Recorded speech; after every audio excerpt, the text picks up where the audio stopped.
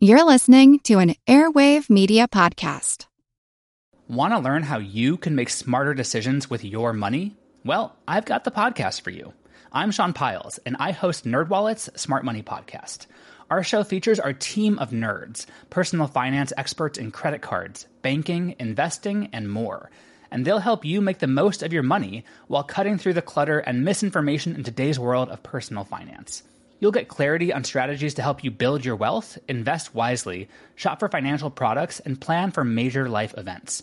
Listen to NerdWallet's Smart Money Podcast wherever you get your podcasts.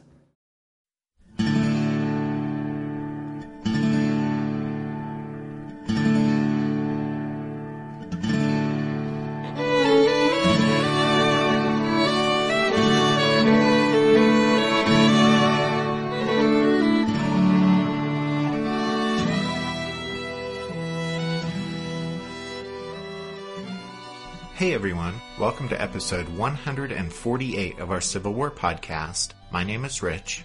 And I'm Tracy. Hello y'all. Thanks for tuning into the podcast. When we left off last time, Nathaniel Banks, the Union commander in the Shenandoah Valley, was a worried man, since he feared that a Confederate attack was imminent. And in fact, as y'all will recall, the rebel commanders, Generals Jackson and Ewell, had just met on May 18th, and during their conference, engaged in some sleight of hand in order to keep Ewell's division in the valley, so that his men could link up with Stonewall and strike at Banks. Nathaniel Banks' dilemma was pretty much entirely of his own making, and could be traced back to his boast 3 weeks earlier that, quote, "There's nothing more to be done by us in the valley."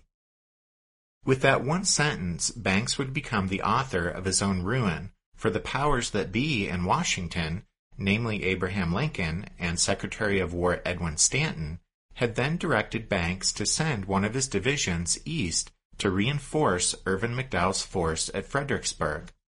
As you guys know, the plan was that McDowell would then advance south from Fredericksburg and aid McClellan's Peninsula campaign by exerting even more pressure on the rebel capital. As for Stonewall and Ewell's dilemma, it was created when the Federal division commanded by James Shields exited the Shenandoah and headed for Fredericksburg. Jackson and Ewell both wanted to join forces and hit the Yankees under Banks, who had been left in the valley. But as Ewell understood his orders from Joseph E. Johnston, instead of helping Stonewall smash Banks' reduced force, he was supposed to take his men and leave the Shenandoah and follow Shields' Federals eastward. As we saw last time, though, at their meeting on May 18th, Stonewall and Dick Ewell cooked up an exchange of letters that would cover their backsides as they ignored Joe Johnston's orders and together moved to attack Nathaniel Banks. And so, at the end of the last episode, Banks was worried about a Confederate attack as he used his reduced force to cover two key points, Strasburg and Front Royal. The reduced force left to Banks was made up of the infantry division commanded by Alpheus Williams and then nearly 1,500 cavalrymen. Banks had positioned most of that force to cover Strasburg, which lay along the Valley Turnpike, and he'd stationed only a token force at Front Royal to the east. Meanwhile, Stonewall and Ewell, after parting ways after their conference on Sunday the 18th, had set their commands in motion the next morning, aiming to link up along the Valley Pike between New Market and Mount Jackson on Wednesday the 21st, and then together they drive down the turnpike and overwhelm Banks at Strasburg.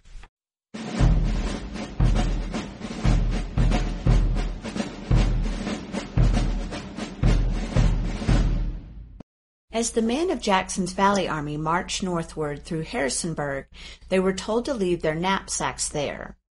Private John Cassler of the 21st Virginia wrote that, quote, "We knew there was some game at hand then, for when General Jackson ordered knapsacks to be left behind, he meant business." End quote. On the afternoon of Tuesday, May 20th, Stonewall's troops camped outside New Market, near the junction of the Valley Turnpike and the road running east across the Massanutten to the Luray Valley and the Blue Ridge. That day, shortly after Jackson established his headquarters at New Market, Ewell rode up. He had, as Jackson's aide, Henry Kide Douglas described it, ill humor on his face. Stonewall, though, greeted his fellow general with rare warmth, telling Ewell he was glad to see him, but Ewell replied, "You will not be so glad when I tell you what brought me." "What, are the Yankees after you?" asked Jackson. Ewell answered, "Worse than that. I am ordered to join General Johnston." Just that morning, a message from Joe Johnston had reached Ewell. The orders, dated May 17th, left Ewell no choice. He was required to immediately depart the Shenandoah and march east. It was stunning news and completely upset the little charade that Stonewall and Ewell had constructed on the 18th so that they could ignore Johnston's earlier instructions. But in Jackson's eyes, the opportunity before him and Ewell was too great and the stakes too high for them to be thwarted now. And so while Stonewall required unquestioning obedience from his own subordinates, he decided he wasn't bound by the same standards he demanded of others, and he decided to risk a charge of insubordination, and he suspended the execution of Johnston's orders to Ewell. Jackson fired off a telegram to Robert E. Lee saying, quote, "I am of the opinion that an attempt should be made to defeat Banks, but under instructions just received from General Johnston, I do not feel at liberty to make an attack. Please answer by telegraph at once." End quote. There was nothing to do now but await an answer from Lee, so Ewell rode back over the Massanutten to his camp. While Stonewall was contemplating this discouraging turn of fortune, the attention of the Valley Army was riveted upon the arrival of some remarkable strangers. Northward down the turnpike, in neat gray uniforms, with white gaiters flashing to the cadence of their march, beneath flags adorned with pelicans, and behind blaring regimental bands, strode the 3,000 men of Ewell's largest brigade. They hailed from Louisiana, and the most extraordinary of them were the Tigers, tough veterans of First Manassas, who relished their reputation as a battalion of cutthroats, thieves, and other rowdies. To avoid congestion in the Luray Valley as Ewell's troops began their movement, Jackson had asked that the Louisiana Brigade, which was camped near the southern entrance to the valley, proceed around the southern tip of Massanutten Mountain and fall in behind Stonewall's command for the march north. The brigade, commanded by Richard Taylor, had made good time, and now orders to halt were snapped out in French, which the astounded men of the Valley Army quickly labeled gobble talk. As the Louisianans broke rank, their bands continued to play, and many of the newcomers joined in pairs, clasping each other about the waist to dance with wild abandon. Artilleryman George Neese of Chew's Horse Artillery later recalled, quote, "I for the first time saw some of the much-talked-about Tigers. They looked courageous and daringly fearless." While the Valley Army was gawking, the commander of the rollicking brigade sought out Jackson, whom he had never met. 36-year-old Richard Taylor was the son of General and later President Zachary Taylor. Richard's sister Sarah was Jefferson Davis's first wife, and Taylor was a favorite of the Confederate president. He had been educated at Harvard and Yale, but his military training had been limited to serving as his father's secretary during the war with Mexico. Richard Taylor had obviously attained his present high rank through his family connections, but even so, he turned out to be a natural leader.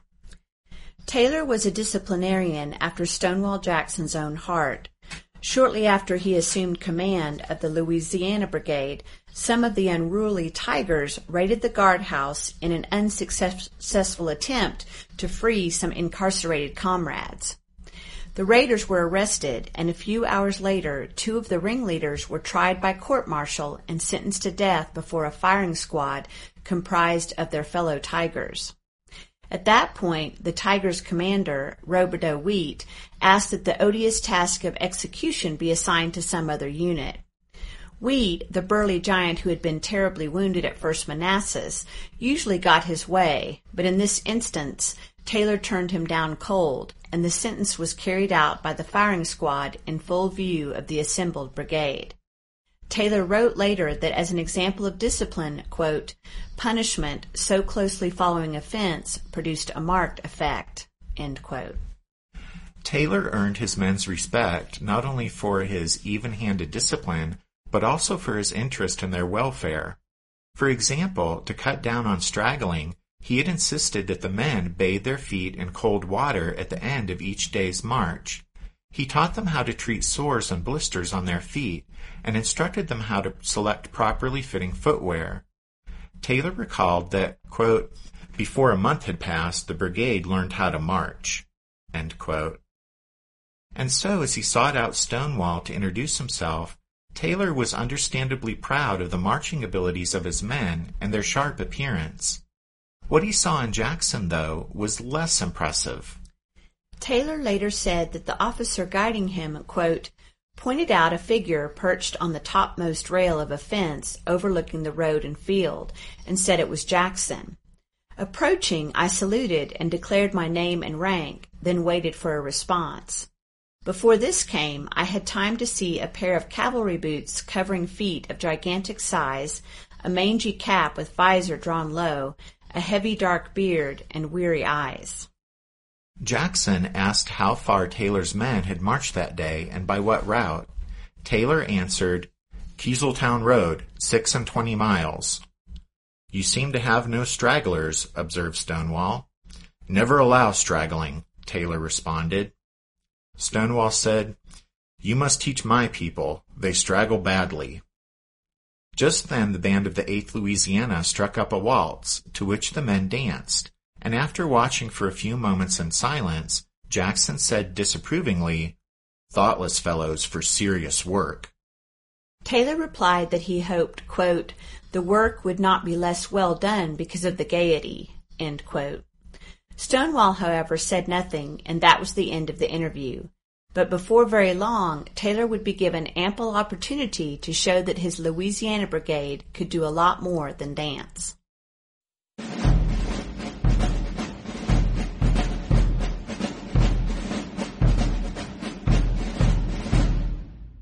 Since Jackson and Ewell were technically under Joseph E. Johnston's authority, Robert E. Lee had been walking a fine line recently, ostensibly acting as a conduit of information between Johnston and his distant subordinates, but in reality Lee had been keeping in close communication with Stonewall because the two men were of one mind regarding the strategy to be followed in the Shenandoah, while Joe Johnston was never quite on the same page as Stonewall and Lee, perhaps due to the fact that most of Johnston's attention had been understandably absorbed by McClellan's advance up the peninsula ever closer to Richmond.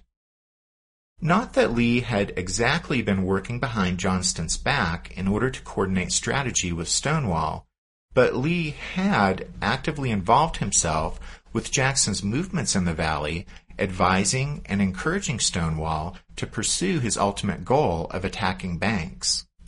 As we mentioned before, the situation was further complicated and confused by the fact that, for whatever reason, Johnston chose not to use the telegraph to communicate with Jackson and Ewell, and so the horse-carried messages from Richmond involved a 2 to 3 day delay. That meant there were the slower horse-carried messages going to and from Johnston, and then there were the wired messages passing between the commanders in the valley and Lee. At any rate, Jackson had his answer sooner than expected, since on Tuesday night a courier delivered a message from Richmond, giving Johnston's reply to Stonewall's May 18th telegram to Lee, which Lee had passed on to Johnston. Now in this latest message, Johnston conceded that he was too far away to keep up to date on what was transpiring in the Shenandoah, so if Jackson and Ewell thought that conditions were favorable to strike a blow at Banks, then they should attack. Finally given the green light for an attack on Banks, Jackson and Ewell must have breathed a sigh of relief as they met again on Wednesday morning. At that conference they settled on a new plan. Now, instead of Ewell crossing west over the Massanutten and joining Stonewall for a direct assault on Strasburg, Stonewall would cross east over the Massanutten and join Ewell in the Luray Valley, and together they would march north and overwhelm the small Union garrison at Front Royal. By taking Front Royal, they would neatly outflank Banks' position at Strasburg. By capturing Front Royal and placing their commands between Banks and Irvin McDowell, the two rebel generals would compel Banks to abandon Strasburg without a fight and withdraw down the valley toward Winchester and the Potomac in order to preserve his lines of communication. Before Jackson and Ewell parted ways to set their new plan in motion, another message arrived from Joe Johnston. Robert E. Lee had passed Stonewall's urgent May 20th wire to Johnston, and as further confirmation of his new attitude, Johnston now wrote to Jackson saying, "If you and General Ewell united can beat Banks, do it."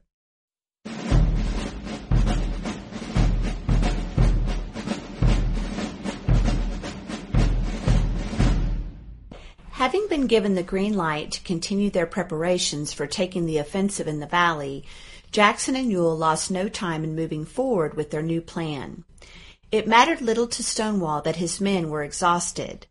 From a camp near New Market on the night of May 20th, Corporal James E. Hall of the 31st Virginia had scrawled in his diary, quote, "We are very much wearied by the march, in fact virtually worn down. A night's rest appears to do us no good, just as sleepy and slow in the morning as when we stop in the evening." End quote. On the evening of May 22nd, artilleryman Leontie Blackford wrote to his mother that the battery had been marching 23 days straight with only 3 days of rest. He said, quote, "We are nearly broken down as men, as well as can be to get along at all. An order just come to cook rations for 3 days and rise at 2:30 a.m. tomorrow to continue the march.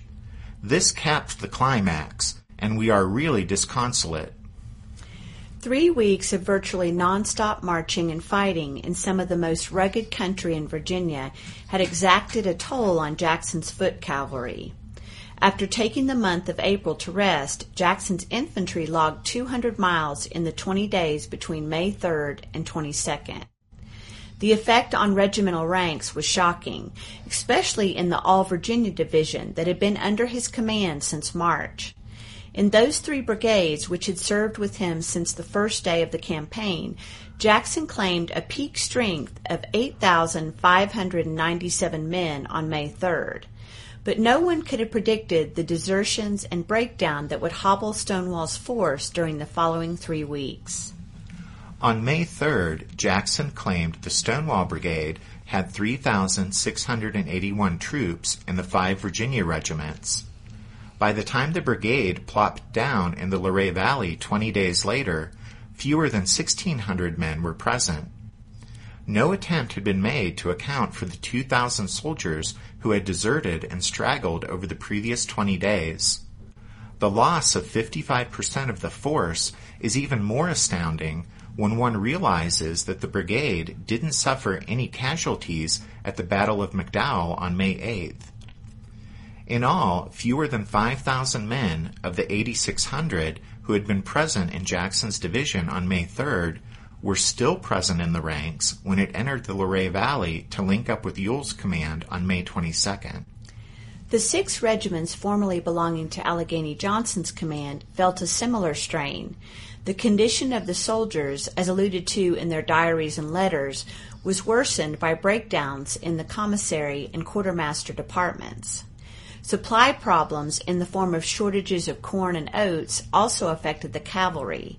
The shortage of feed also impacted the mules pulling the Army's supply wagons. Ewell's division had the freshest legs and were generally better supplied than Jackson's men, but Ewell also suffered from desertions, although not to the extent plaguing Stonewall's command. Still, though, perhaps 1,000 to 1,500 new recruits that had swelled Ewell's numbers in mid-April found a way to disappear during May.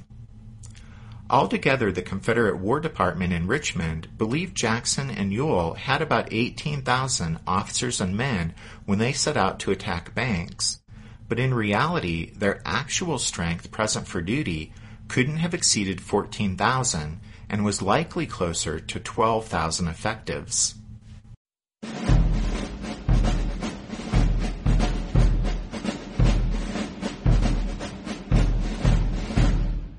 Want to learn how you can make smarter decisions with your money? Well, I've got the podcast for you.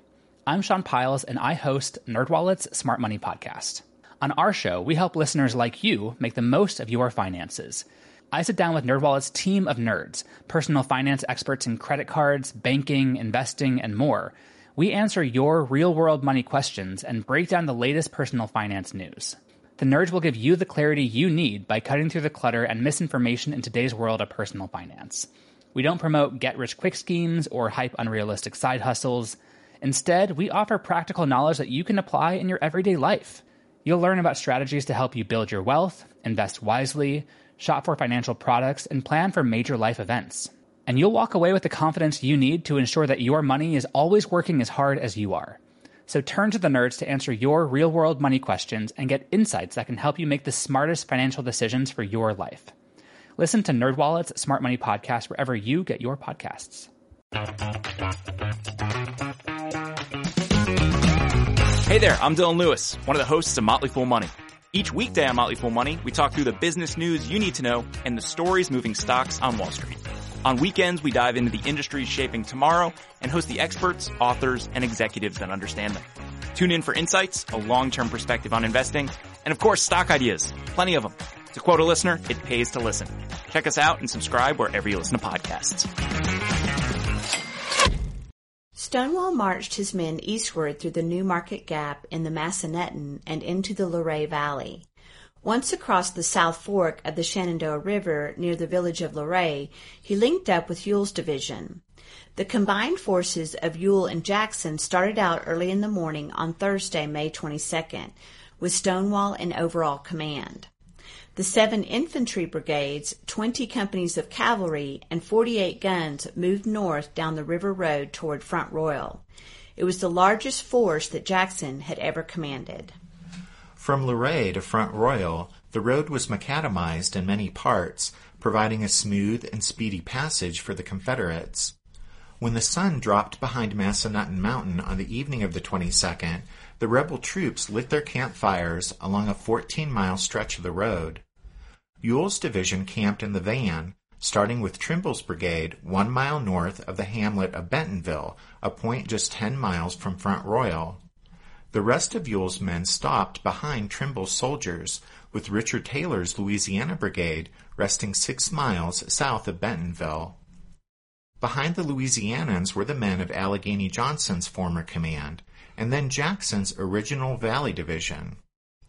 The Stonewall Brigade, completely worn out from the marching and fighting throughout the winter and spring, camped toward the rear, about 3 miles north of Luray.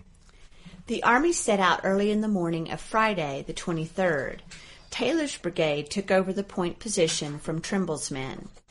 One regiment marked time while several brigades passed them that morning. This was Colonel Bradley T. Johnson's 1st Maryland. Diaries and letters from the Confederate Marylanders confirmed that they became the rear guard of Jackson's entire army, which stretched 11 miles or more along the road as the various units marched onward toward Front Royal. By 8 a.m., the head of Jackson's army reached a point 5 miles from Front Royal, with the 1st Maryland bringing up the rear. The Marylanders were in a state of near mutiny over a bitter disagreement about their term of service.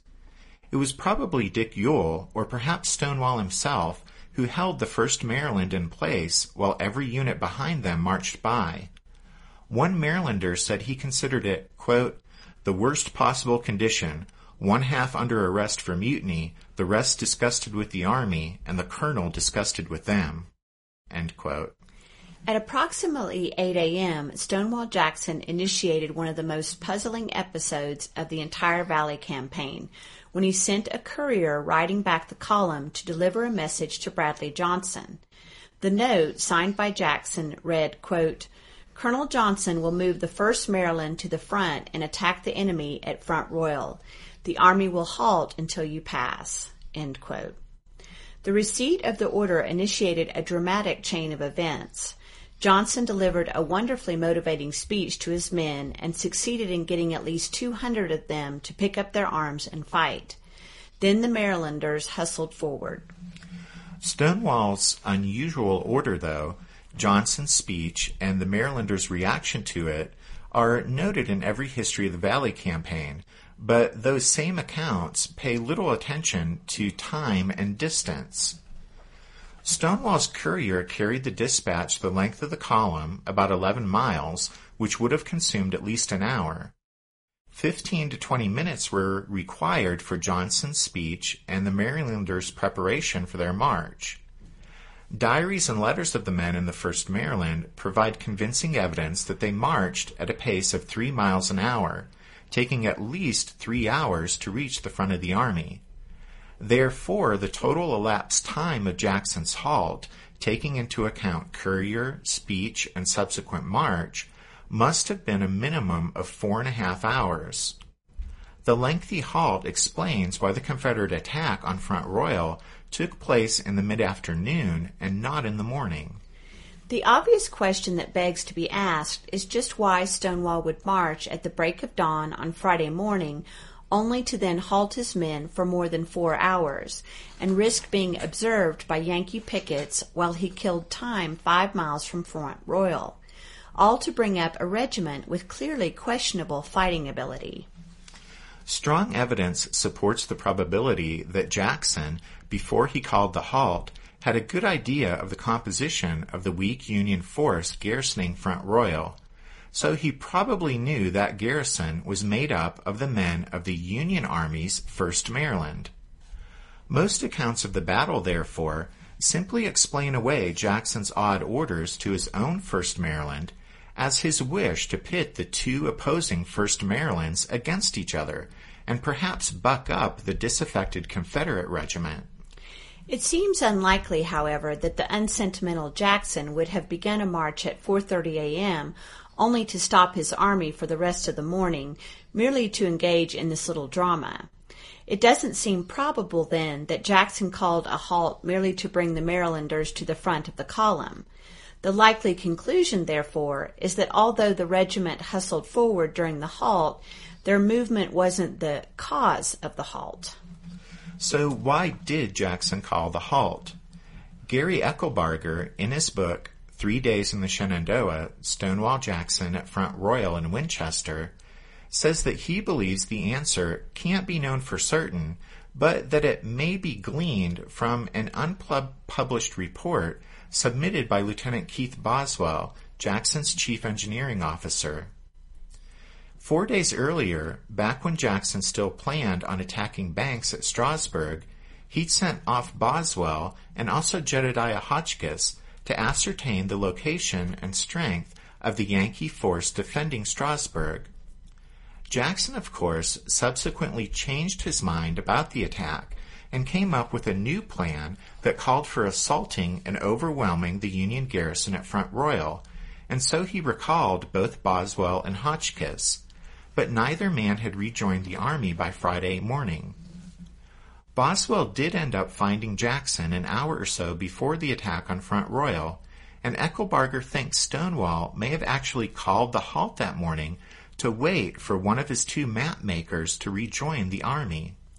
Eckelbarger thinks Boswell's report, in which he describes subsequently spending Friday afternoon making maps of the area between Front Royal and Winchester for Jackson and Ewell, strongly suggests that Stonewall was thinking ahead about the operation he would conduct once the Yankees at Front Royal had been dealt with. In other words, Jackson perhaps delayed the attack on Front Royal so that either Boswell or Hotchkiss could rejoin the army and start working on maps for Stonewall and Ewell for the next phase of the operation after Front Royal fell.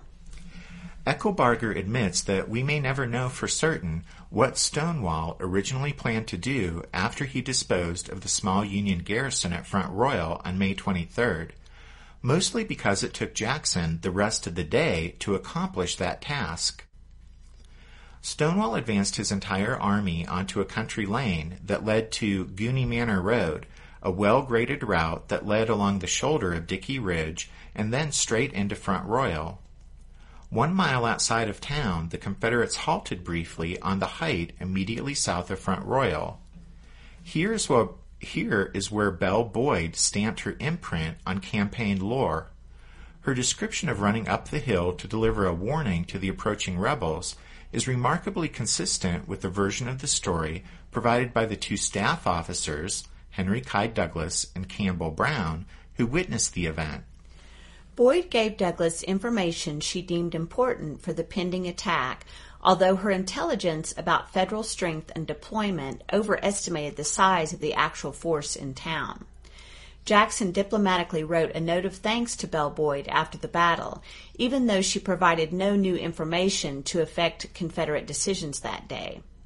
Stonewall's own scouts, drawn from members of Ashby's cavalry who lived in the area, had already given him a good idea of the composition of the Yankee garrison. That the Confederates' 1st Maryland was already at the head of the column when Belle Boyd made her appearance indicates that Jackson had already received the scouts' report prior to her arrival on the scene.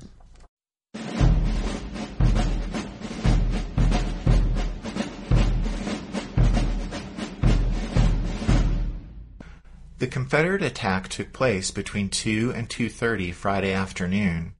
Front Royal was quickly overrun by Wheat's battalion from Taylor's Louisiana Brigade, one company of the 6th Virginia Cavalry, and the 200 or so Confederate Marylanders still on their feet after they'd hustled to the head of the army. Only one company of Union Marylanders guarded the town itself, and they were overwhelmed in minutes by the onrushing rebels. By 2:30 p.m., Front Royal was securely in Jackson's hands. But then Stonewall's troubles began. Colonel John R. Kenly of the Union 1st Maryland stubbornly held his position on Richardson's Hill, 1 mile north of Front Royal, with the 2 branches of the Shenandoah River at his back. With 2 Parrott rifled guns and 600 infantrymen on the height, Kenly stood his ground for nearly 2 hours. Amazingly, he outnumbered the rebel infantry thrown against him for all but the last half hour. From 2:30 to 4 o'clock, only Wheat's battalion, consisting of about 250 men, and the Confederate 1st Maryland, about 200 men, were deployed against Kenly's force. When no one came up to support them, those rebels merely held their ground at the base of Richardson's Hill.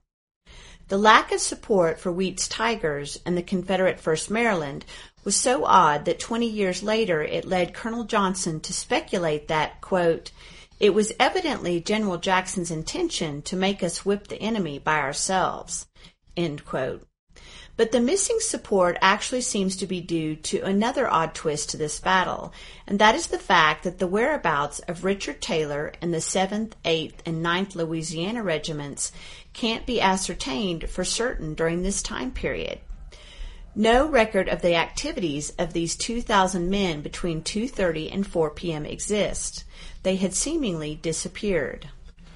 Kenly's stand on Richardson's Hill was also aided by the poor performance of the Confederate artillery on May 23rd. This failure was due to the lack of preparation by Colonel Stapleton Crutchfield, Jackson's chief of artillery. Crutchfield followed a guide to the crest of a dominant ridge looming 1 mile southwest of the Federal position. From there, Crutchfield called up batteries to deploy on the spot and bombard Richardson's Hill. Amazingly, though, the first 3 batteries Crutchfield ordered up provided only 3 useful guns, rifled pieces capable of dueling with the Yankees' Parrotts across the way. Only one of those Confederate rifled pieces was brought into action in the first hour, and the other 2 weren't unlimbered until after 4 o'clock, and so throughout the afternoon the 2 Union guns fired virtually unopposed.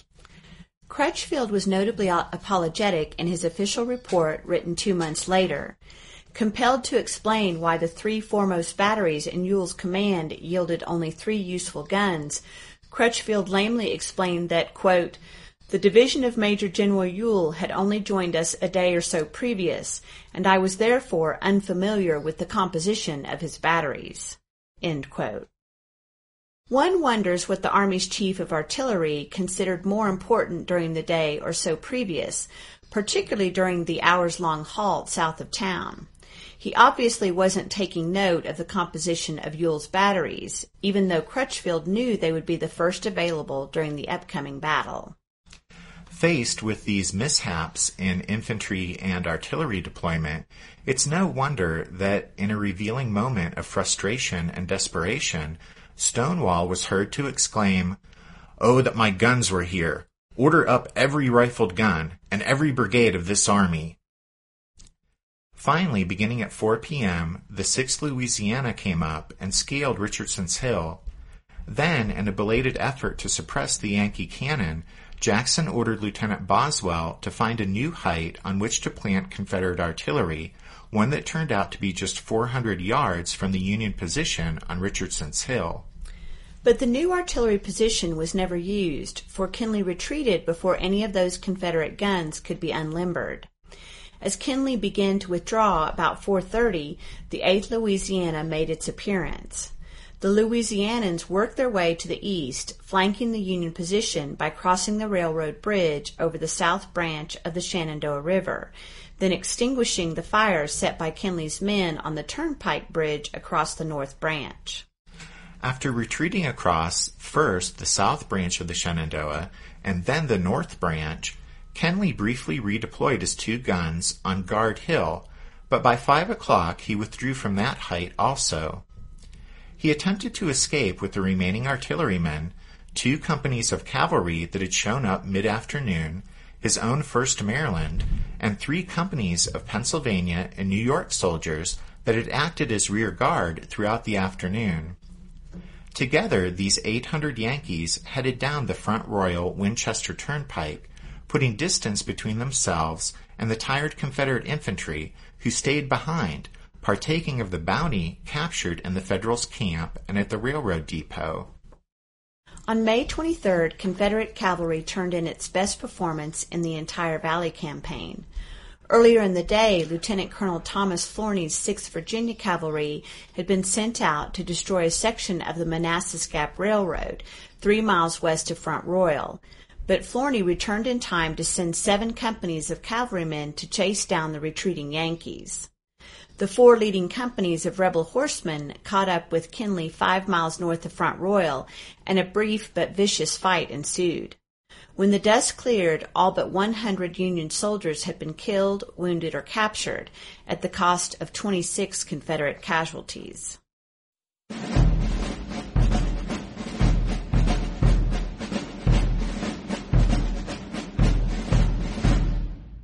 Stonewall Jackson's victory at Front Royal was costly, not in casualties, but in time.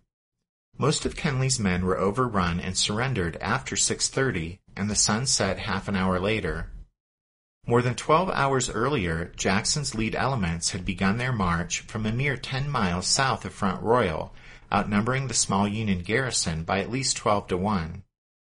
Even considering the peculiar pre-battle halt Jackson called south of town, Kinley shouldn't have escaped, particularly with 2 rivers flowing behind him. Even a middling performance by the Confederates should have resulted in a Union surrender south of the river branches, not 4 miles north of them. By any reasonable estimate, Kinley's force should have been overwhelmed and destroyed by 4 o'clock, giving Jackson 3 precious hours of daylight to start on the work of moving around Nathaniel Banks' flank and getting into his rear. But that hadn't happened. Nevertheless, as the day ended, Jackson still had a chance to accomplish that most elusive of Civil War tasks, the complete annihilation of an enemy force.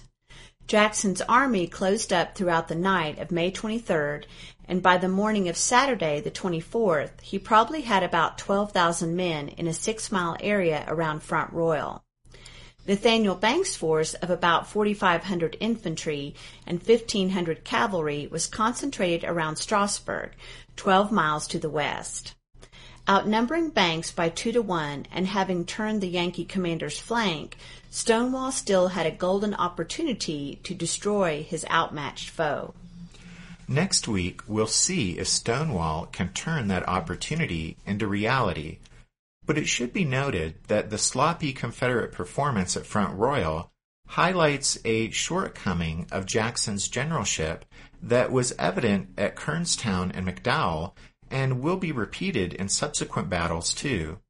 And that is that while Stonewall was obviously a gifted commander on the operational level, that is, getting his men into position to fight a battle, he was a weak tactician.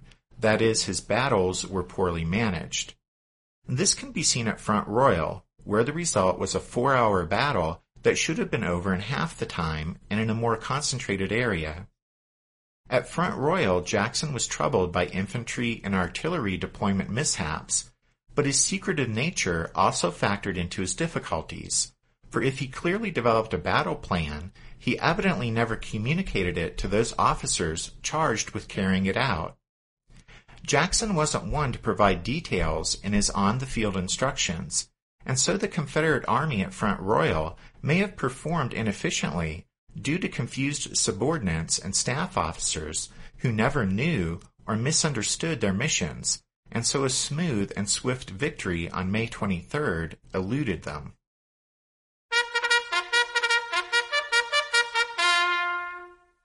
That means it's time for this episode's book recommendation, and our recommendation this time is 3 Days in the Shenandoah, Stonewall Jackson at Front Royal in Winchester by Gary Eckelbarger.